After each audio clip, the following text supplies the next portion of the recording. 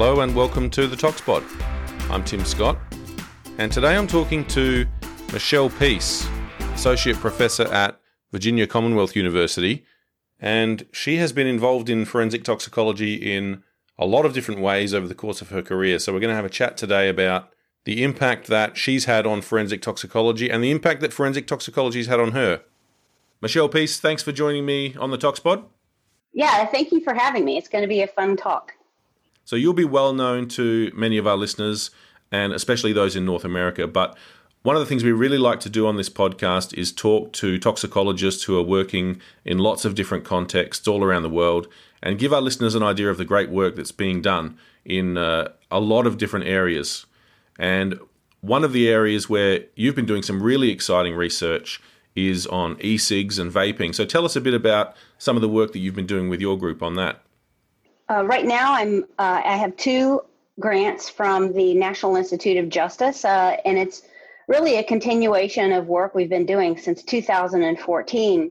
And one of the things that we discovered really early on in our research, and while we had seen a couple of mentions of this, that was sort of like an afterthought or just and also in a couple of manuscripts, and we overtly published on it, was that a lot of e-liquids, for whatever reason, contain ethanol. And some of them contain high concentrations of ethanol, as much as 20% of the composition of the e-liquid, and some of them was ethanol.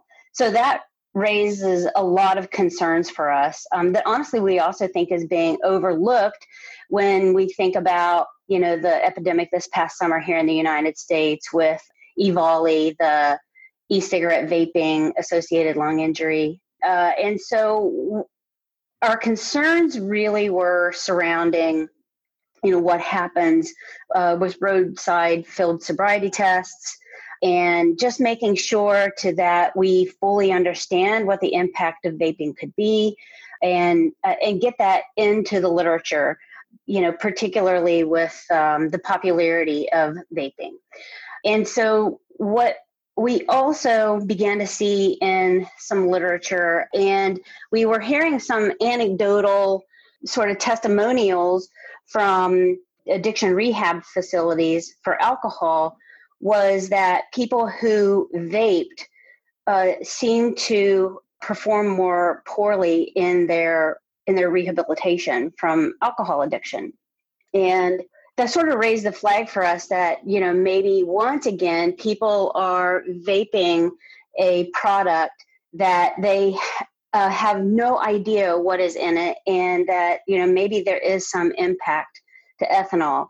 And there is one manuscript in the literature that demonstrated that people who vape as much as 20% ethanol, I think the concentration in that manuscript is like 23% ethanol, that the metabolites of ethanol are going to be in the urine.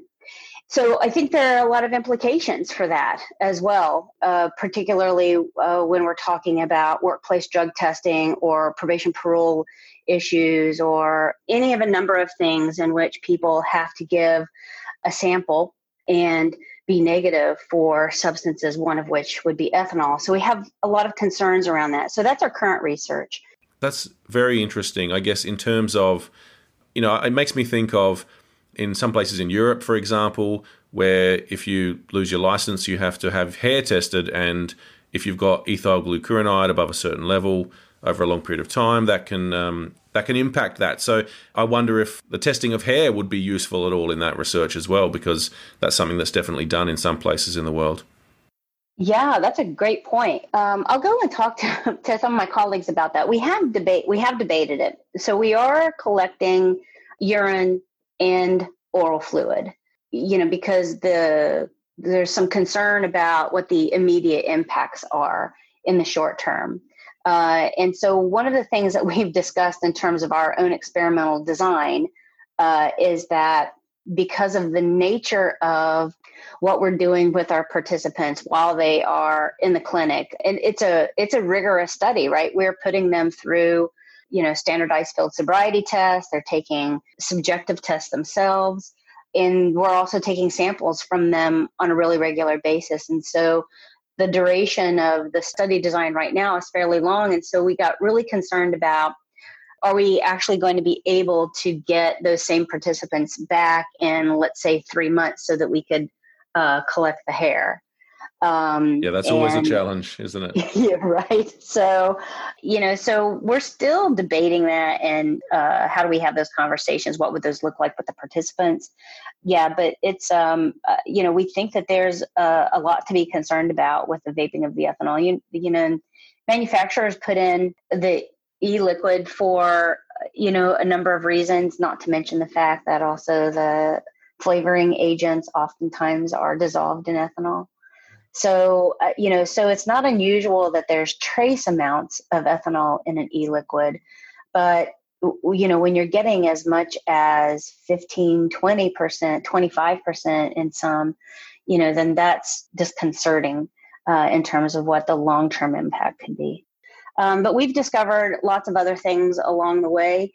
We were really tuned in to the issue that people didn't know what they were vaping almost immediately when we began monitoring e-liquid compositions as early as 2014, and had a lot of major concerns over what was essentially being promulgated through by companies, manufacturers who were selling products, to even what our own federal agencies were saying about the safety of products with very little scientific research to back it up.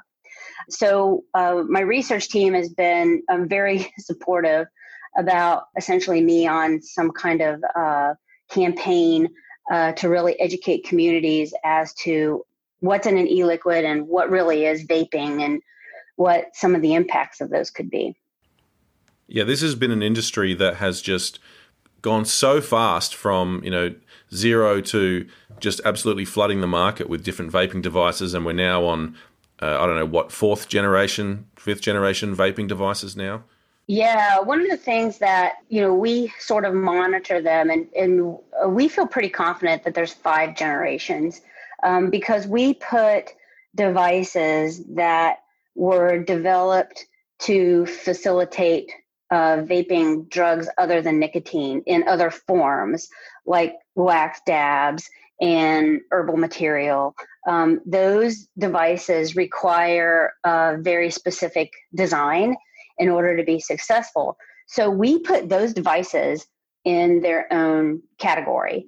And so by our account, we think that we're in the 5th generation, but I think that, when you look at how agencies are counting the products, they might only say there's 4 generations because they don't count those other kinds of devices because they're not devices for nicotine, right? So I think that, one of the things that I have been also a proponent of is that when you follow the development of the e-cigarette, some of it seems to really be driven by essentially also the ability to vape other substances in other forms. And so, not to say that there's a lot of evidence around that, but we've been tracking it for so long, and we've seen how devices get modified to vape something else, and then suddenly we have another generation. Right. Yeah. So I guess there's 2 sort of major issues here. One is what is in these vape liquids that people don't know about that they might be taking in, but then also what are people putting into these vape liquids intentionally in order to vape them. But obviously we don't know a lot yet about how the drugs behave if they're vaped as opposed to the traditional routes, orally injected, etc. Yeah, we published a manuscript about a year ago. One of the things that we discovered is that there was this mythology that was amongst the vaping world that if you increased the voltage on the device, that they would get more drug in the aerosol, and then therefore it would be a better high. And so one of the things that we did early on was we changed the voltage, and while we did see some moderate increase in the amount of drug that was in the aerosol, we didn't think that it was practically significant, right? Because people have different, like literally different vaping behaviors.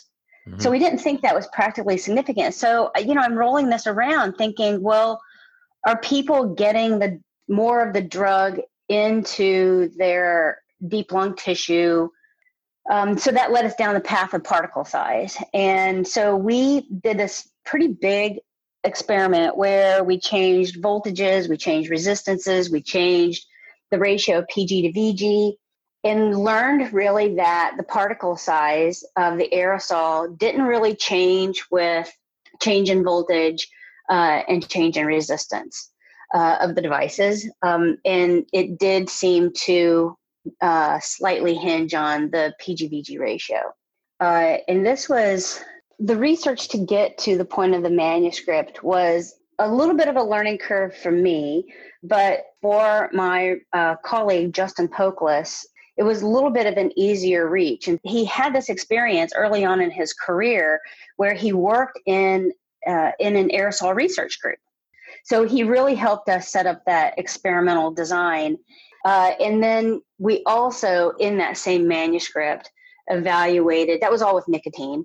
And then we also evaluated methamphetamine.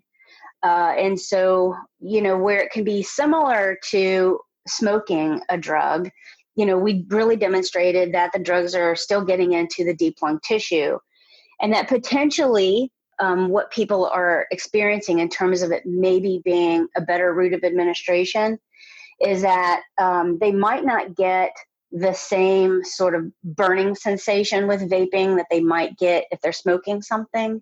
So we've thought a lot about that. We've also thought about, when people are vaping, there's less side stream, right? Because they are essentially able to contain all of the aerosol in their oral cavity and then inhale it into the lungs. And so, so we think that there are other things that are facilitating drugs getting into the system with vaping that aren't necessarily directly attached to what people think they're attached to.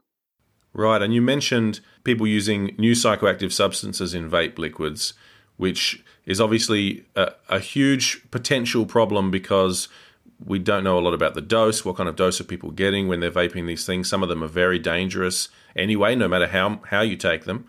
So what's your group's involvement in that? Do you buy vape liquids and test them to see what's in them? Yeah, so we do have a pretty aggressive surveillance program. It's essentially, I just have undergrads searching the internet. Right. And so we are about essentially surveilling the programs online, whether that's Reddit or Blue Light or Drug Forum, to see what people are saying about vaping and what they're putting in them. And so if somebody says that they are vaping a research chemical, or, they refer to it as spice or K2 or something like that, then we do chase that. But I'll be honest, since we published the first manuscript about the adulterated CBD e-liquids, we were flooded with people sending us products because Wow. They were afraid of the reactions they were getting. So we do still monitor the internet, and you never know what you're going to get. We've actually bought products that had nothing in them. And so, why people feel like they're having an experience with those remains to be seen. But we've definitely found products with, NPSs that, are particularly dangerous. But really, after we published the case of the adulterated CBD, we've received, I would easily say, hundreds of emails and hits through social media, and dozens of people have sent us products to evaluate. And some of these products are really people who were buying CBD products for therapeutic benefit, right? There's no intention to consume something illicit for recreational experience. They literally want to take a product that they think will help with their anxiety or back pain, and then they have a really bad experience with it.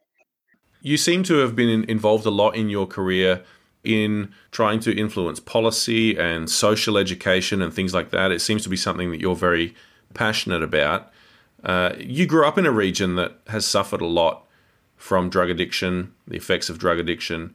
Has that influenced the direction of your own work and the things that you're passionate about? Yeah, it's, I'll be honest, really where I really started like losing sleep at night over gaps between science and policy was around the e-cigarette issue. Just not having enough scientists say something. And I thought, well, somebody has to say something. So, and I'm armed with a lot of information. So then that was what really made me very sensitive to communities that were dealing with drug addiction and communities that really, where there really seemed to be some gaps in trying to get people to understand the science. And when I really began thinking about drug addiction, generally speaking, and going in and having hard conversations in tiny communities that just seemed to be starving for some kind of information. You know, people, if you empower them, using, language that they can understand, then they can change their own courses of their own communities or families or their own life. And so when I started the conversations in small communities about electronic cigarettes and just realized that some of the questions that I was getting was really about not understanding other things about drug addiction. And then I thought, well, as a scientist, I can give people more information that these communities seem to be starving to get. You know, when you step into a small community, that has 5, 7, 8,000 people in it, the trickle down of information stops at some point. And then those communities are oftentimes left to fill in the gaps themselves.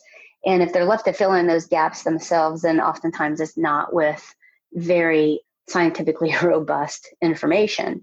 And so, figuring out how to have those conversations, I had to figure that out pretty quickly. And, fortunately, as a hardy Midwesterner, it's, I have some ability to be able to connect with people at a very earthy level. And some of that is because I come from a family that is from the Midwest and, they don't have advanced educations. And so, and they are very smart and very curious people. And, when you have conversations with them about things that I see at other levels, then, it's been good practice for me to be able to go into communities. So, it's an interesting crossroads that I've come to in terms of exploring, what do I do as a scientist in impacting policy? Well, you've actually had a very interesting career and done a lot of different things over your career. Yeah. And early on, I believe you considered going to law school, but ultimately you did decide to pursue a career in science. What was it that drew you to forensic science ultimately? I did. I went to a small liberal arts college in Ohio, Wittenberg University, and I was a chemistry major there. And I love the language of chemistry, but I was having a really hard time figuring out what to do with that. And, at the time in the late 80s and early 90s, we didn't have the benefit of all of these CSI shows that show, some clever person in the lab. And so I wasn't sure what to do with that. And I was sitting on this, a hearing board where we literally heard cases from students. And I liked that process. I liked that process of considering evidence. And so I talked to my academic advisor about, well, the only thing I understood, if I liked that, was maybe I should just go to law school because I like this. I like this conversation. I like the presentation of evidence. I like both sides having a say. and debating that same evidence. And my academic advisor said, well, Michelle, there are these things called crime labs. And it was literally like an explosion in my head of, I don't understand your words. And so I was a member of the chemistry club. And I went to the president of the chemistry club and told him, hey, I think we need to go to Columbus, Ohio, because there's this thing called crime lab up there.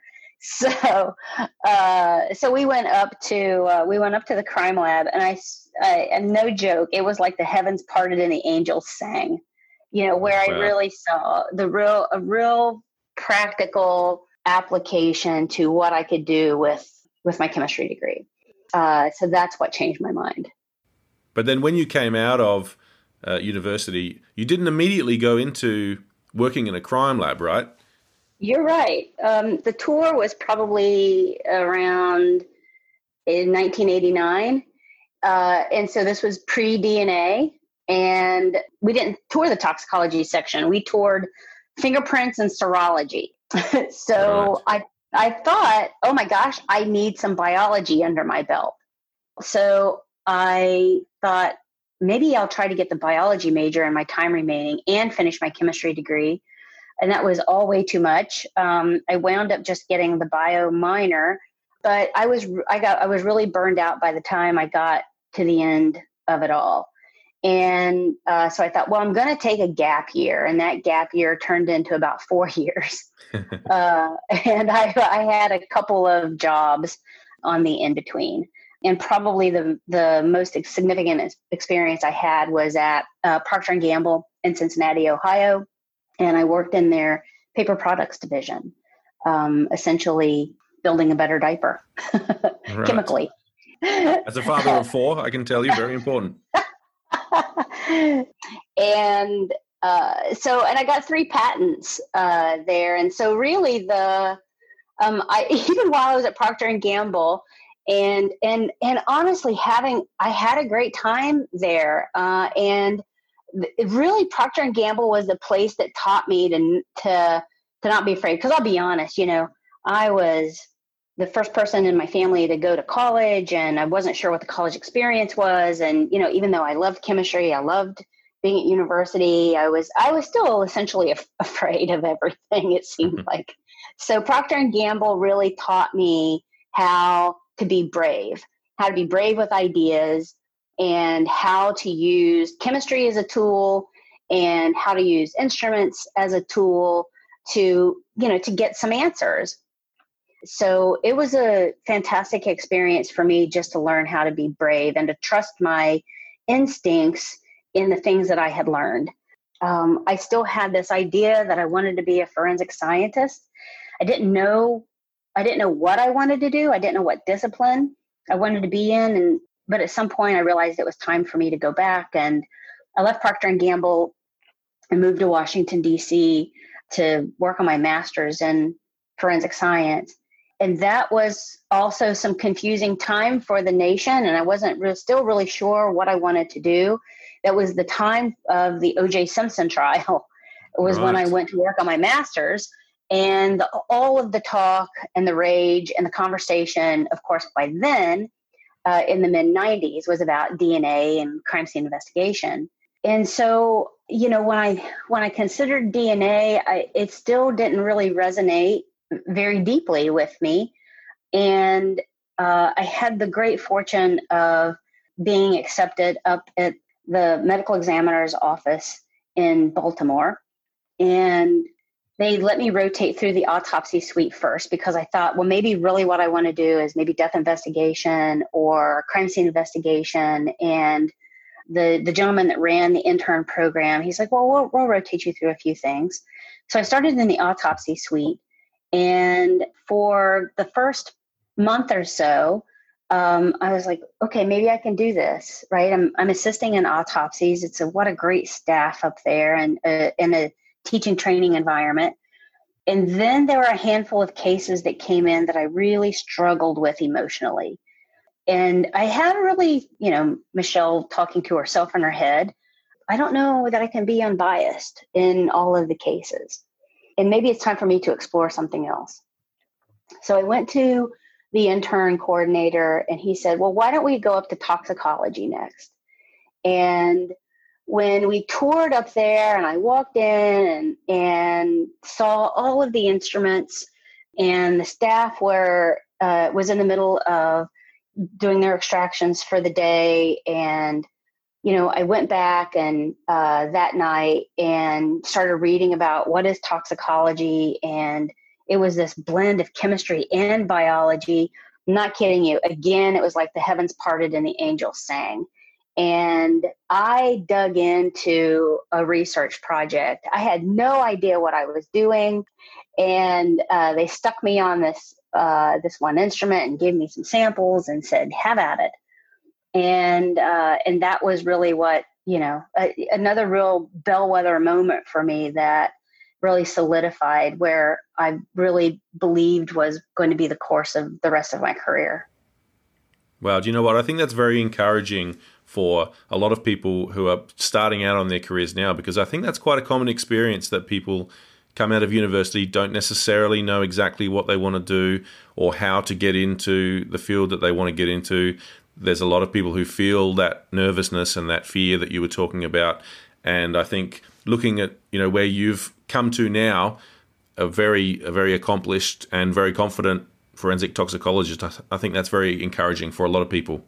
Yeah, thank you. It's I do have a lot of concern for young people, thinking that they've got to jump right into the career that they're meant to be in.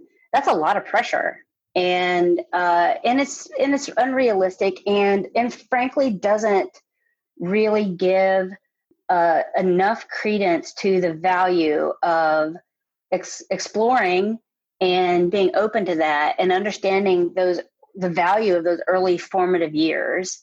Because sometimes you're kind of blind on your path. And a handful of nudges definitely helped. A handful of hard conversations definitely helped. And sometimes just taking certain leaps when you're particularly terrified also helped. Yeah. And you've been involved as well in a lot of other organizations outside your own university. You've been involved in SWIG-Tox and the Society of Forensic Toxicologists. You're a past president of that society. What have you gained from your interaction with other toxicologists in groups like these? These organizations they're so rich with talent. I am so humbled every time I have an opportunity to interact with my colleagues and my friends, whether that was through SWIG-Tox or whether that's through SOFT. And so I really appreciate, that these people that I have looked up to for my entire career, and, in some regards have been these heroes of mine in terms of how they've cut their own paths, and that they're so open in discussing issues in science with me. And sometimes, I don't say this glibly, sometimes with little old me. And so, I think the first thing is that their friendship and the openness of the forensic toxicology community worldwide is really part of what has emboldened me, that has empowered me, that has said, there is work to be done and I can be a part of the solution. I had a lot of concern really early on that my career path as an academician and a forensic toxicologist, would be something less, right? Because I so much admire the folks who work at the bench and advance forensic toxicology as practitioners. So I was so concerned about, well, I'm just an academician. And then what happened was that the forensic tox community not just continued to accept me, but continued to keep me at the table. And again, that just emboldened me that, wow, I can be a viable part of this community, and I can also be a part of the solutions that we're searching for. So the community of forensic toxicologists worldwide have really been a life force in some ways, a beacon in some ways, challengers in some ways. And I just, it's those moments when you say, wow, I'm in the place where I'm supposed to be, and I am around the people that I'm supposed to be around to do the thing that is most important to me. Yeah, that's great. And I fully agree. The international forensic toxicology community is such a welcoming and tight-knit community in a lot of ways. It's really a pleasure to be a part of this field. Yeah, it really is. And I'm sure, like all the other disciplines, it's stressful, and the issues you wrestle with on a daily basis are filled with pressure. And to have a community you can turn to in all kinds of needs is a real reassurance. And I think it's a strange transition to make for anybody, no matter what field they're working in, to go from being that person who is looking up to, the giants in the field that you see at conferences and things like that, to then go to being someone that others look up to, which I think you're in that position now. And you have been an advocate, especially of women in science and in STEM. And I was interested to see that you recently spoke at the King Fahd Medical Research Center in Saudi Arabia on that topic. What was that like? What an amazing experience. So I got to have this experience because of a student of mine who I had essentially mentored and shepherded through his undergraduate work and his master's work, and then ultimately his PhD. And, he returned to Saudi Arabia to teach at the King Fahd Medical Research Center. And he invited me over, and he's very interested in having other colleagues and collaborating with colleagues around the world, because he wants to essentially build the first forensic science research program in Saudi. And so he invited me over, and they were having a conference. And so one of the lectures that he wanted me to give, because of the nature of the way their university is constructed, there's a female campus. And so the dean of that school, actually, I think she's the vice president now. And my student, Torquay, my now friend, Torquay, asked me to give a talk just to the women. And so there are interesting times in Saudi Arabia right now, where they are really challenging some of their laws that govern what women can do. And they have this really interesting, vision for their future. And at the core of that, so there's a very active campaign right now. And at the core of that is essentially empowering women. And so in allowing women to not just work behind the scenes, but to own their information and to be progressive about their thoughts.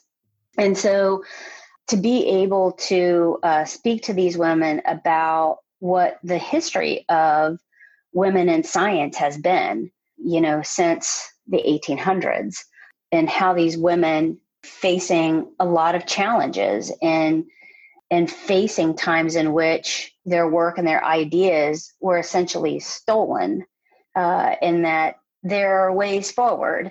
So, it was an extraordinary experience, for me to articulate that, at one point I was also, afraid. I was also behind the scenes doing, the hard work, and that, that it took me time to figure out how to articulate my ideas confidently, and that having good mentors helps with that.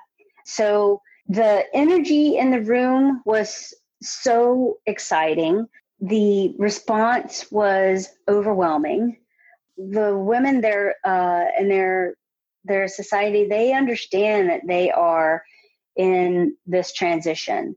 And for somebody to come in as a cheerleader, oftentimes scientists don't have a lot of cheerleading. So for somebody to come in and serve as a cheerleader for them and kind of show them a path and encourage them, I think can be well received for anybody. But for a country and a culture that is in a transitional moment, it was likely even more powerful. So I just really appreciate the opportunity to have been able to speak from the heart and hopefully empower a lot of young women in Saudi. That's great that you've been able to do that. It sounds like you've really encouraged them, and I know you've had a big role in mentoring people throughout your career and your own students as well. What is some advice that you'd give to a young toxicologist who's just starting out in their career? A couple of things. The first piece is to identify the steps for your career and to maybe articulate a pathway early. It's not to say that you need to stay on that path, but articulating like where you want to be early on, could be important because you identify things that you need to do for certain stages. And, this is early on. It's about, growing in knowledge, advancing your skill set, becoming competent, taking advantage of things that advance you in your skill set.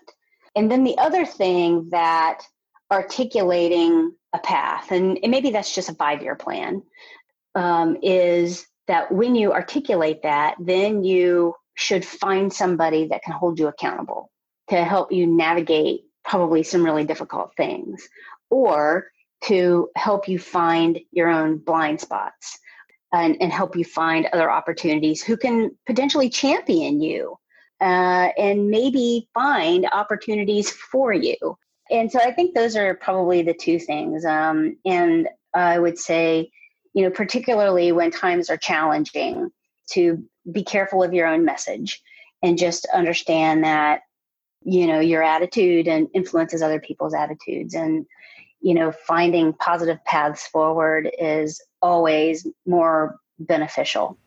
Yeah, that's great. Thank you so much, Michelle. And thank you for joining me today. It's been a pleasure talking with you. Oh, yeah. Thank you so much for the opportunity. I really appreciate your invitation, and hopefully one day I'll be able to thank you in person again. Yes, look forward to it. Thanks, Michelle.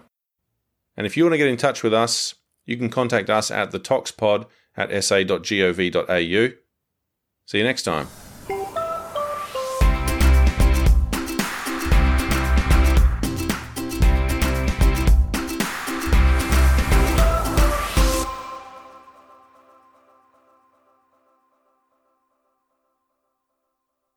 Registration is now open for the 61st Annual TAFT meeting taking place from the 2nd to the 6th of September 2024 in St. Gallen, Switzerland. The early bird rate is only available until May 31st, so be sure to register soon for the reduced rate at www.taft2024.org. We look forward to welcoming you to St. Gallen for an inspiring, engaging and enlightening conference.